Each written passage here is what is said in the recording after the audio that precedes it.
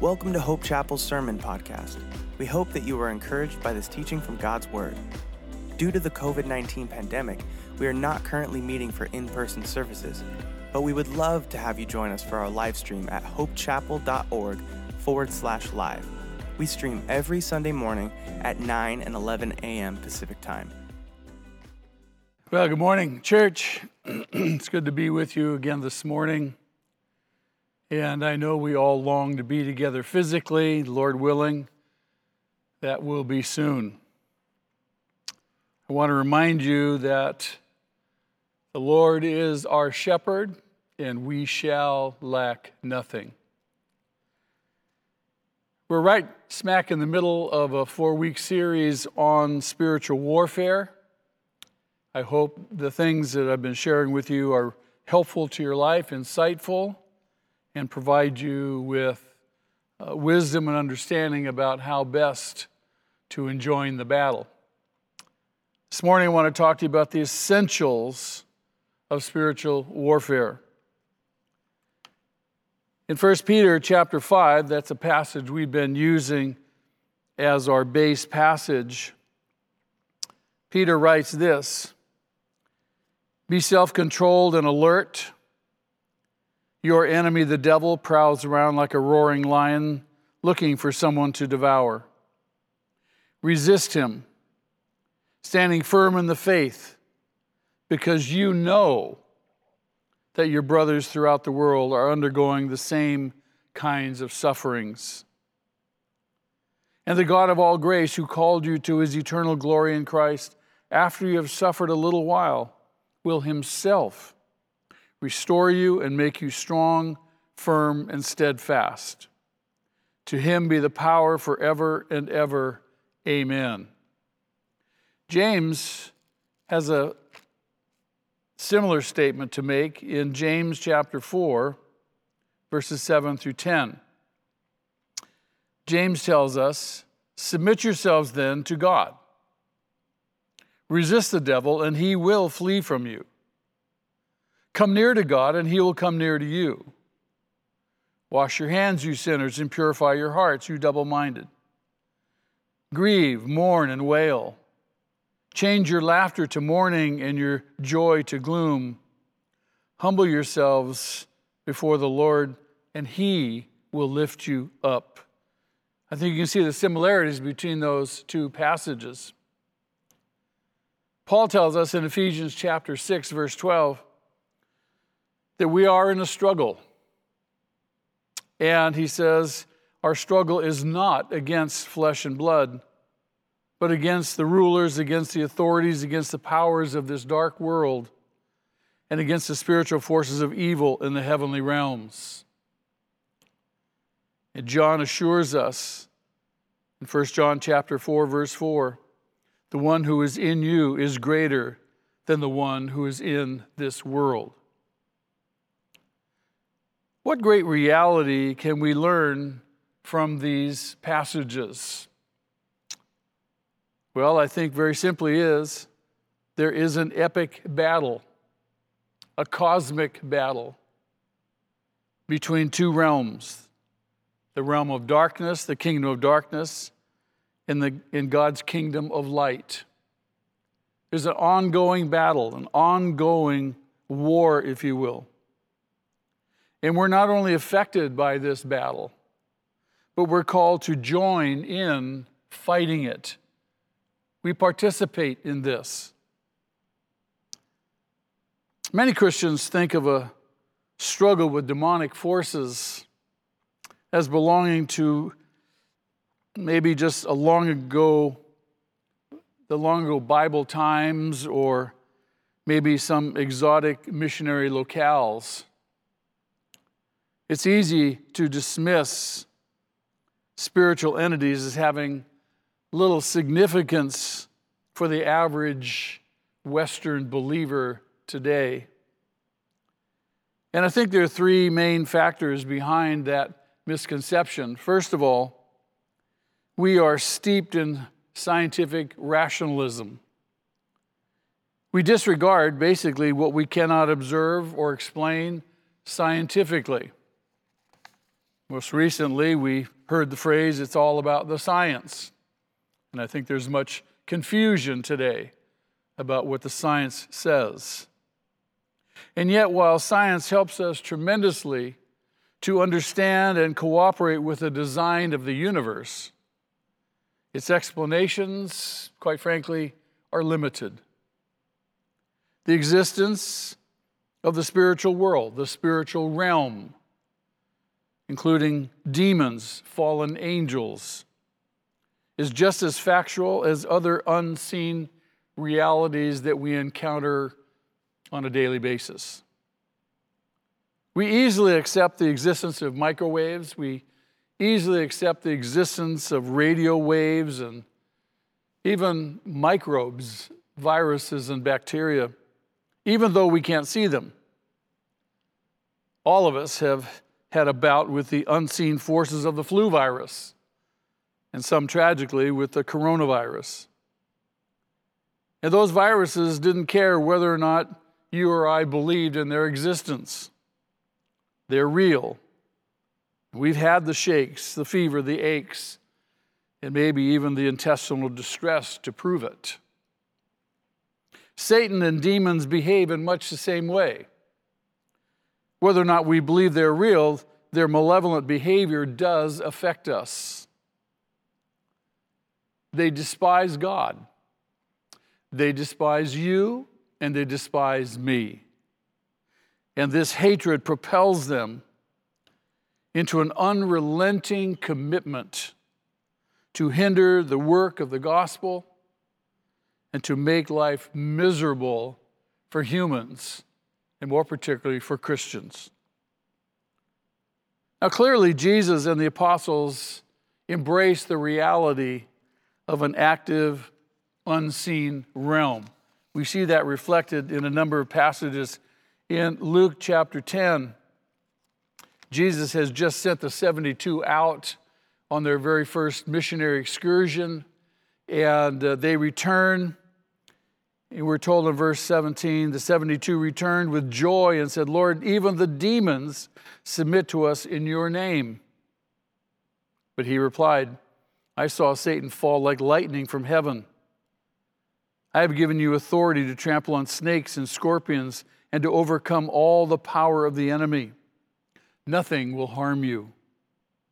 However, do not rejoice that the spirits submit to you, but rejoice that your names are written in heaven." As we're talking about this spiritual warfare and engaging it, we want to make sure that we keep proper perspective.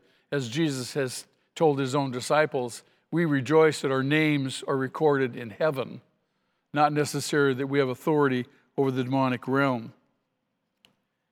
In John chapter 14, Jesus himself says, "The prince of this world is coming." It's one of the titles that Satan has in the New Testament. Jesus says, he's coming, but he has no hold on me. There's nothing in me that he can grasp, that he can gain a foothold in. In 2 Corinthians chapter 2, the Apostle Paul tells us, in verses 10 and 11, "If you forgive anyone, I also forgive him. What I have forgiven, if there was anything to forgive, I have forgiven in the sight of Christ for your sake, in order that Satan might not outwit us, for we are not unaware of his schemes." So you see, a number of passages reflect the reality that Jesus and the early disciples did acknowledge and recognize there is a spiritual warfare going on. The Gospels present Jesus confronting demons regularly. And may I say that nothing in the Bible indicates that satanic activity would lessen with time or lessen in the future. On the contrary, the scriptures teach that the enemy would accelerate his assault against Christians as time progresses. In 2 Thessalonians, Paul writes this to the Thessalonian believers. The context is a discussion of the man of lawlessness, as we understand probably the Antichrist. And in the last verses of this passage, he says, the coming of the lawless one will be in accordance with the work of Satan, displayed in all kinds of counterfeit miracles, signs, and wonders, and in every sort of evil that deceives those who are perishing. They perish because they refused to love the truth and so be saved. So we see that the activity only accelerates on the part of the evil one. In 1 Timothy chapter 4, verses 1 and 2, the Spirit clearly says that in later times, some will abandon the faith and follow deceiving spirits and things taught by demons. Such teachings come through hypocritical liars whose consciences have been seared as with a hot iron. In Revelation chapter 12, verse 12, John writes, therefore rejoice, you heavens, and you who dwell in them. But woe to the earth and the sea, because the devil has gone down to you. He is filled with fury because he knows that his time is short. So the demonic activity is only increasing. It's not decreasing since New Testament times, as we read in the Gospels and in the New Testament. The second reason we resist the notion of spiritual warfare is because we don't want to come across as being, quite frankly, superstitious or foolish. We don't want to look silly in the eyes of those around us. I remember I was once at a prayer breakfast where the man asking the blessing devoted the first half of his prayer to rebuking and cursing the devil. And a man standing next to me leaned over and whispered, is there something wrong with the food? People can become so obsessed with the devil that they blame him for every negative thing that happens in their lives.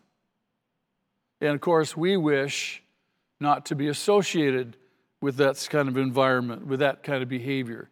We don't want to look foolish. We don't want to look superstitious. So we avoid talking about these things and indeed addressing them. There's a third reason many Christians brush off demonic activity is because they think of it only in extreme terms. If a situation doesn't mirror the demon-possessed man in Mark chapter 5, then they think that Satan must not be involved. In other words, it has to be some radical, clearly evil, demonic manifestation. In the scriptures, not every struggle with Satan plays out like the climax of The Exorcist. The Apostle Paul, he understood that the kingdom of darkness hindered him in his travels. In 1 Thessalonians chapter 2, verse 18, he writes to them and he says, for we wanted to come to you. Certainly I, Paul, did again and again, but Satan stopped us. So Satan's activity could be simply something in which you're hindered from moving into an area of ministry. Consider this. You've just spent some time, 20 minutes, a half hour, or an hour, explaining the gospel to someone who seemed to be very open and seemed to be very eager. And then you ask the question, are you ready now to surrender your life to Jesus Christ as your Savior and as your Lord? And that person responds positively. And as you begin to explain this person how to pray or to pray with them for that decision, there is some kind of interruption, some kind of distraction, some kind of thing that comes up. The phone rings. What a coincidence. Someone comes to the door. Or maybe the kids react and start fighting and arguing. What I'm suggesting is that there can be some kind of distraction, some kind of thing that can happen easily that we would normally just write off as a coincidence, but not necessarily.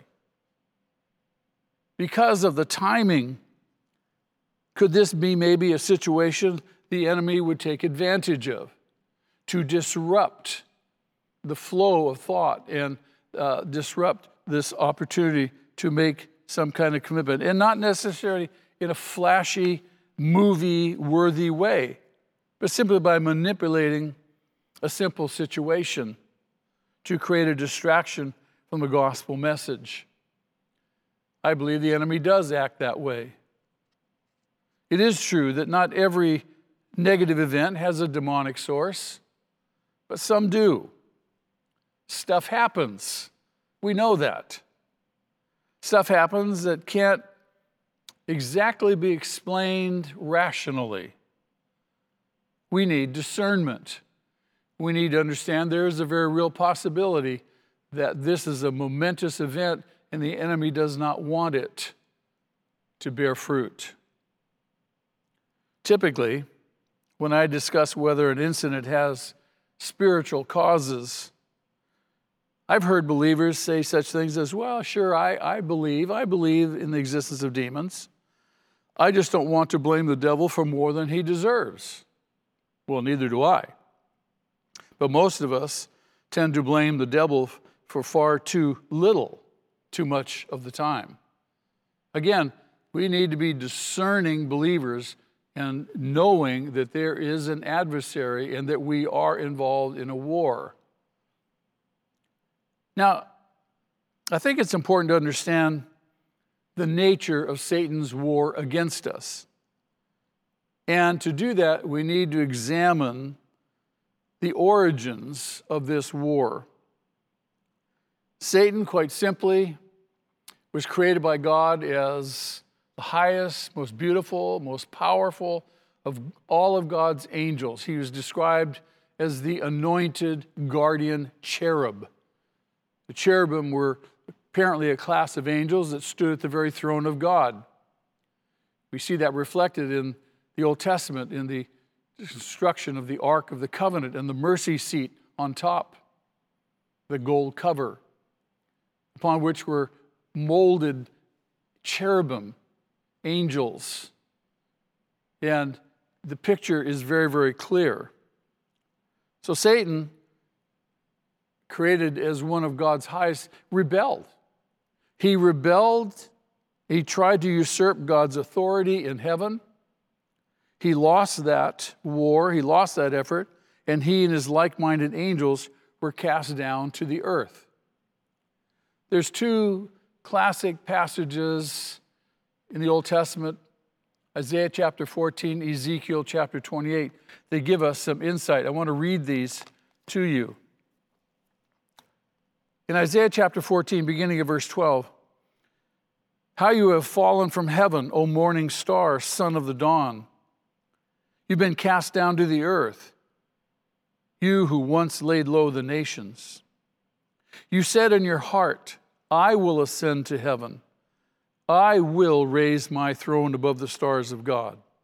I will sit enthroned in the mount of the assembly on the utmost heights of the sacred mountain. I will ascend above the tops of the clouds. I will make myself like the Most High. Does that sound like pride and arrogance? His attempt to usurp the place of God? Ezekiel chapter 28, there's a companion passage beginning in verse 14. You were anointed as a guardian cherub, for so I ordained you. You were on the holy mount of God. You walked among the fiery stones. You were blameless in your ways from the day you were created till wickedness was found in you. Through your widespread trade, you were filled with violence and you sinned. So I drove you in disgrace from the mount of God, and I expelled you, O guardian cherub, from among the fiery stones. Your heart became proud on account of your beauty, and you corrupted your wisdom because of your splendor. So I threw you to the earth. We see those two passages give us some measure of insight into where Satan came from. Again, he wasn't Satan in the beginning, but iniquity, evil was found in him, wickedness was found in him. His pride laid him low. We know the Bible says that pride comes before the fall.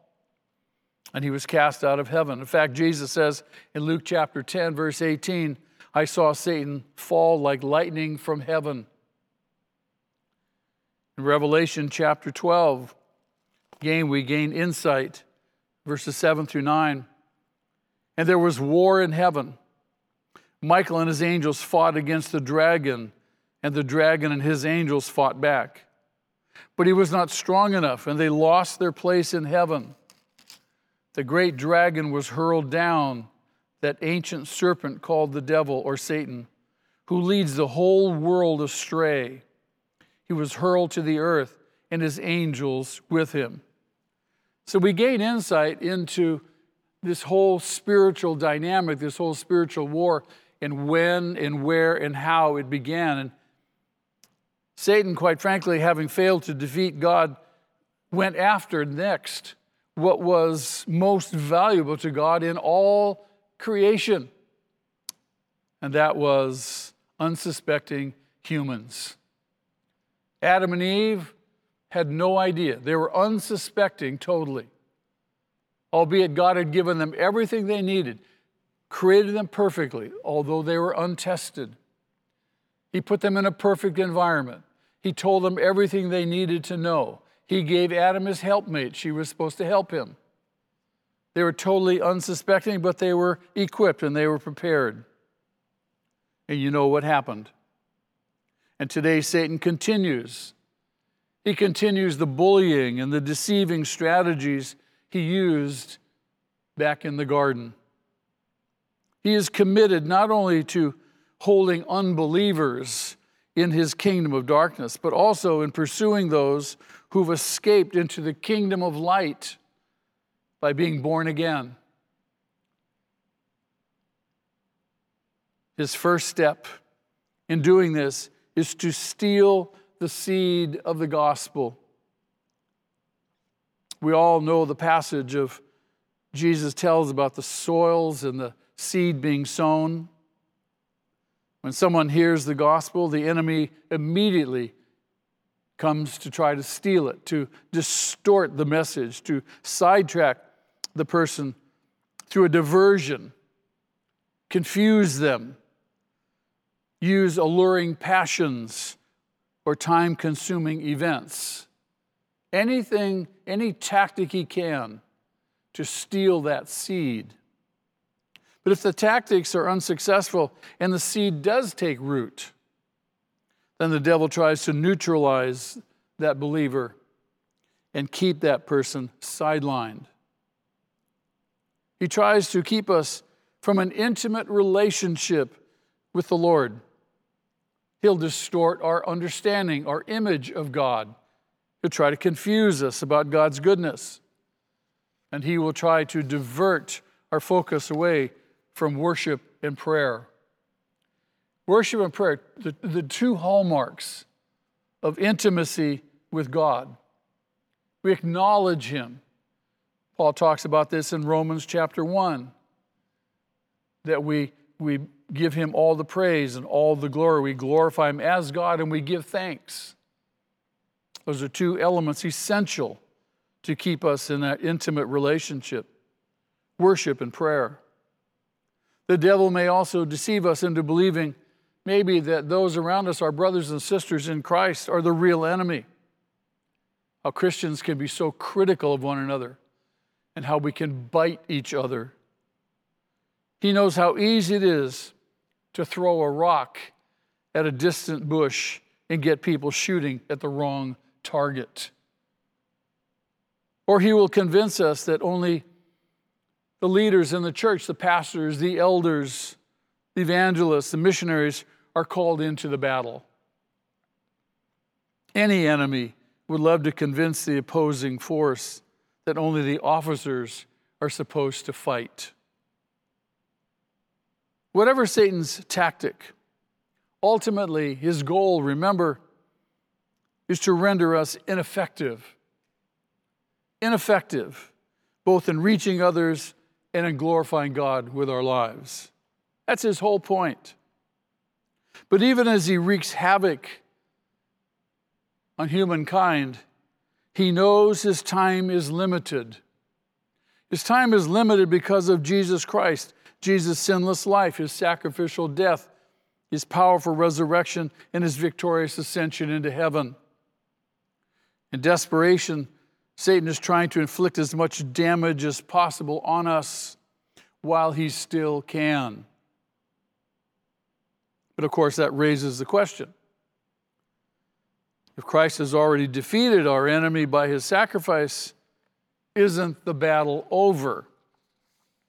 Well, Psalm 110, verse 1 gives us some perspective on this. The verse says, "The Lord says to my Lord, sit at my right hand until I make your enemies a footstool for your feet."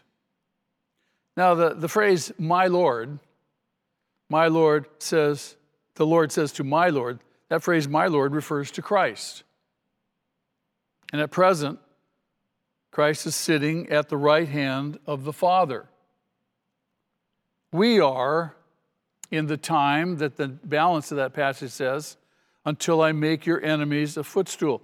We're living in that time, waiting for all of the enemies to be made Christ's footstool. And until the last day, our role, our part, is to be invaders, infiltrating a world that lies in the power of the evil one. John reminds us, 1 John chapter 5, verse 19, the whole world is under the control of the evil one. Yes, God is sovereign over everything, but right now, temporarily, the devil, the prince of the power of the air, the God of this present world, does have the world under his control. But a day is coming when he won't. A day is coming when all battles will cease. But meanwhile, we are to be on the offense. We're to be on the offense. And sadly, most believers approach spiritual warfare purely from a defensive posture, a kind of hold down the fort until Christ comes mentality. Jesus described a much more aggressive approach to defeating evil and advancing the kingdom of light. In Matthew's Gospel, chapter 11, verse 12, Jesus says, "From the days of John the Baptist until now, the kingdom of heaven has been forcefully advancing, and forceful men lay hold of it." Does that sound like an offense to you? Not that we're necessarily violent people, but that we are moving forward. We realize that we are to take more and more territory.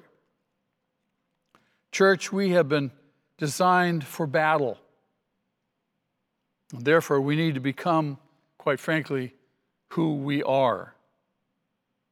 To pick up our weapons and be soldiers who not only look out for our own safety, but also fight on behalf of others. Satan has convinced, tragically, he has convinced many of us that being good little boys and girls is what Christianity is all about. Just be moral. Just don't sin. Just be good little boys and girls. That is not what Christianity is all about. That's a passive approach. And a passive approach to following Christ dilutes the real thing.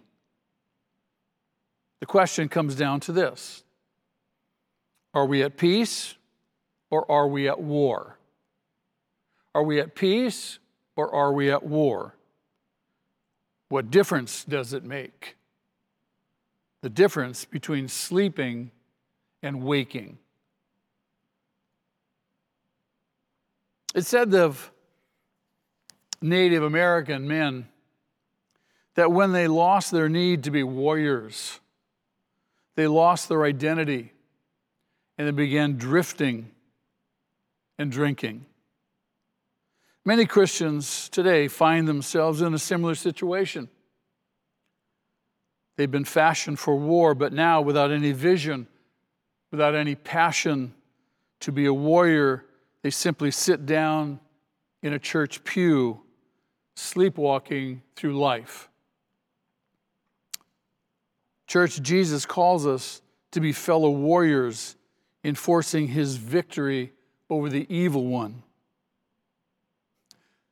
Think about this irony. God is using mere earthlings, mere people to defeat the rebel of heaven. We are Christ's soldiers living, and we're fighting behind enemy lines until that final victory is accomplished. And when you know you're in a war, your adrenaline flows, you're passionate, and you're willing to make sacrifices. You don't expect, you don't demand constant comfort or security or enjoyment or entertainment. Each day's tasks become, in effect, a spy mission, an assignment from our commander. I believe that the most predominant and preeminent goal for each of us is not our own comfort every day, not our own personal peace, not our own personal affluence, but rather to see ourselves involved in a war, and that we want to see the kingdom of God come in all of its fullness. In fact, that's our prayer. God, not our will be done, but your will be done. Your kingdom come more fully. And we not only pray that, but we live that reality out. What a privilege our Lord has given to us. We get to participate with him in the battle of the ages. And we know who wins. We know who wins. We're not on a losing side. There's no doubt about it. But we're called to engage while there's still time in this warfare. To engage in the battle is to live every day with a noble, gripping dream of helping bring about a kingdom in which all things are redeemed, all things are restored to wholeness. One day, this will all be new, and one day we will be totally perfected. And as soldiers in a spiritual battle, our role is as much about who we are as what we do. I believe there are three qualities necessary to be an effective spiritual warrior. And of necessity, these must be present, and you find yourself engaging the war. The first quality is intimacy with God. An intimate relationship with God as our Father. We're told that we can address him as Father, our Father. Few things render us ineffective faster than allowing distractions to keep us from enjoying our Father's presence. One writer said this: one thing is clear. Those nearest to God in the battle stand the least likelihood of suffering defeat. Are you intimate with God? Or do you simply have some global generalized faith in God, even as your Father? A simple practice, I think, that will revolutionize your daily enjoyment of your Heavenly Father would be simply to do this. Pause. Pause periodically throughout your day. Close your eyes, shut out the world, and acknowledge him. In fact, Proverbs 3 says, acknowledge him in all your ways. Take a few moments, stop, get quiet, shut out the distractions best you're able. Acknowledge him. Father, thank you for your grace to me. Thank you for your kindness to me. Thank you, Lord, for your faithfulness. Thank you for every good gift you provide. Thank you even for these trials and struggles. But thank you that I'm not alone. Thank you that you love me. Thank you that you care for me. Thank you that you've forgiven me. Thank you that you're faithful. In Psalm 46, verse 10, we read, be still, know that I am God. Know that whatever it is, he's got it. He's got this. He's saying, be still. Don't be anxious. Don't be fretful. Don't worry. Know that I've got this. Trust me. Acknowledge him throughout the day. Become more and more intimate with him. By faith, accept the fact that he really is there. Again, that he really does care and He is faithful to never leave you nor forsake you. And He will provide His grace to you. As He told the Apostle Paul, my grace is sufficient for you. For in your weakness, my strength is perfected. God's ways are not our ways, but we can acknowledge Him and we can rest in a renewed intimacy with our Heavenly Father. Secondly, holiness should mark our life. Soldiers in God's kingdom lead, quite frankly, holy lives. A holy life means simply this: it's dedicated to Him, dedicated to His kingdom, dedicated to His will.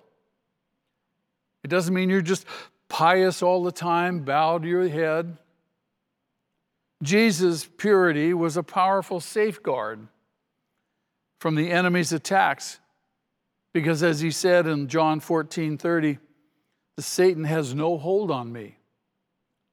Does the devil have a foothold in your life? Is there something, some issue, some experience in which he can glom onto and aggravate and distract you and discourage you?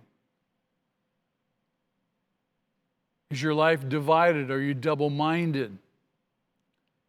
Or are you wholly devoted to Him? Yes, Lord. Yes, Lord.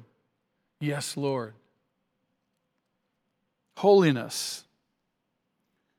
What does this kind of lifestyle warfare look like? Well, tell the truth. Be a truth teller. Be a truth teller. And every time you tell the truth, you assault the father of lies. Forgive someone. Forgive someone who has wronged you. Don't justify yourself. Don't say, yeah, but, you don't understand. Forgive them. And you keep the devil from taking advantage of you. Again, that passage in 2 Corinthians chapter 2, we're not unaware of his schemes, of his tactics. Unforgiveness allows for him to gain a foothold in our life. Deal with your anger before you go to bed. We all know the passage in Ephesians chapter 4. Paul says, don't let the sun go down on your anger. You want to keep the enemy, again, from gaining a foothold in your relationships. How many husbands and wives go to bed angry? And they allow the enemy to get in there and gain that foothold. Tragic. Husbands, you need to love your wives, live with them in an understanding way. Wives, you need to learn what it means to show proper respect to your husbands. You need to fight for your relationship and fight for one another, not fight against one another. You don't want the enemy to gain a foothold in not only in your relationship, but in your home and begin to attack your children. Far too many homes, Christian homes, the parents have opened the door wide and said, come in, devil, attack my children, attack my home. Thirdly, prayerfulness. Effective spiritual soldiers are prayerful. They pray. Through intercession for non-believers, we affect the whole spiritual atmosphere around them. I believe, and I've said this before, and I'll say it continually, you pray for somebody, you affect their life. They can't fight against you. They can't battle it. There's nothing they can do. You pray. You intercede on their behalf. You lay your head on your pillow at night, you go through your list, you pray for those people, and sometimes you giggle because you know these prayers are affecting them in ways that they can't fight. We can pray for their minds to be liberated so they can make intelligent decisions, and more particularly, an intelligent decision for Jesus. We can pray that the unbeliever will come to love the truth and that God's truth would overturn the enemy's lies and deceptions. 2 Thessalonians chapter 2, verse 10. Paul writes, and in every sort of evil that deceives, those who are perishing. They perish because they refuse to love the truth and to be saved. And to Timothy, he writes that they will come to their senses and escape from the trap of the devil who has taken them captive to do his will. Prayerfulness. This is part of our spiritual weaponry.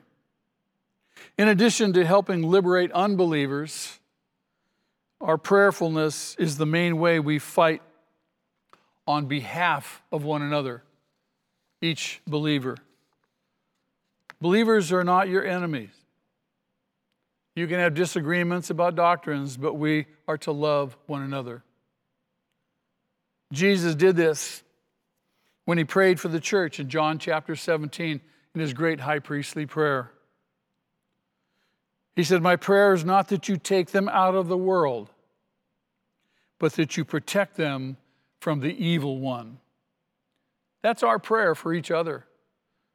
Lord, protect my brother, protect my sister from the evil one. Strengthen them. Give them spiritual wisdom and understanding, knowledge of your will. Lord, guard them in all their ways. Lead them in how they should go. And you pray that for yourself. So, in our discussion this morning, we begin to understand some of the essentials of spiritual warfare. Next time, we'll talk about the weapons that God has given us in more detail as we engage this battle. We're Christians. We're active. We're on the offense. We're not passive. We don't just sit back and do nothing. We know that we have an enemy, and we are to resist him, and we're to engage the battle. I hope this is helpful to you. I want to encourage you. Let's move forward. Let's pray. Heavenly Father, thank you for your grace to us.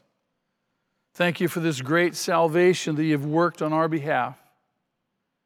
Thank you for saving us. Thank you for working in us. Thank you that we can cooperate with you and we can, Lord, make a difference by your grace and by your Spirit. Help us to have eyes to see and give us understanding in terms of spiritual warfare and spiritual attacks. Lord, we don't want to give the devil too much credit, but we don't want to ignore him. We want to know and see how other people can be easily deceived and kept captive. Renew our enthusiasm to be intimate with you, to live lives that are totally dedicated to you and to your kingdom. Lord, nothing is more important than that.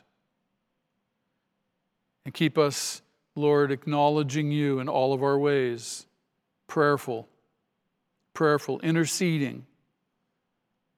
Father, we thank you, we love you today. We continue to pray, Lord, that you would stir us up and grant us boldness to live our lives for your glory and indeed to speak up when you give us opportunity. We pray too for revival to break out in our land, our neighborhoods, Lord, our world. We pray that you would pour out your Spirit. We long to see, Lord, your Spirit just move mightily and people crying out to you for forgiveness, just spontaneously convicted of their sin and of righteousness and of judgment. We pray too, Lord, we ask you to have mercy on our state and you bring us rain. Lord, just bring us rain. You know your plans for us. And again, we pray your kingdom come, your will be done.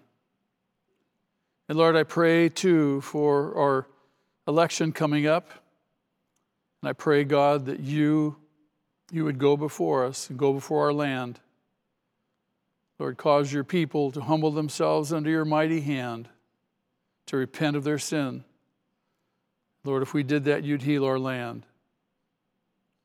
I pray for our president, you'd strengthen him, restore his health, give him much favor. We pray, Lord, for the enemy. We pray, God, that you would rebuke the devil. We love you today. And Father, we do come to your table. We ask your Spirit to search us, to see if there's any hurtful, discouraging way in us. And cause us to confess those things, repent of them as we take these elements. Again, Father, we love you today. We give you thanks. We pray in Jesus' name. Amen, church? On behalf of the Hope Chapel family, I'd like to thank you for tuning in to the Sermon Podcast. If you would like to know more about our church, you can visit www.hopechapel.org.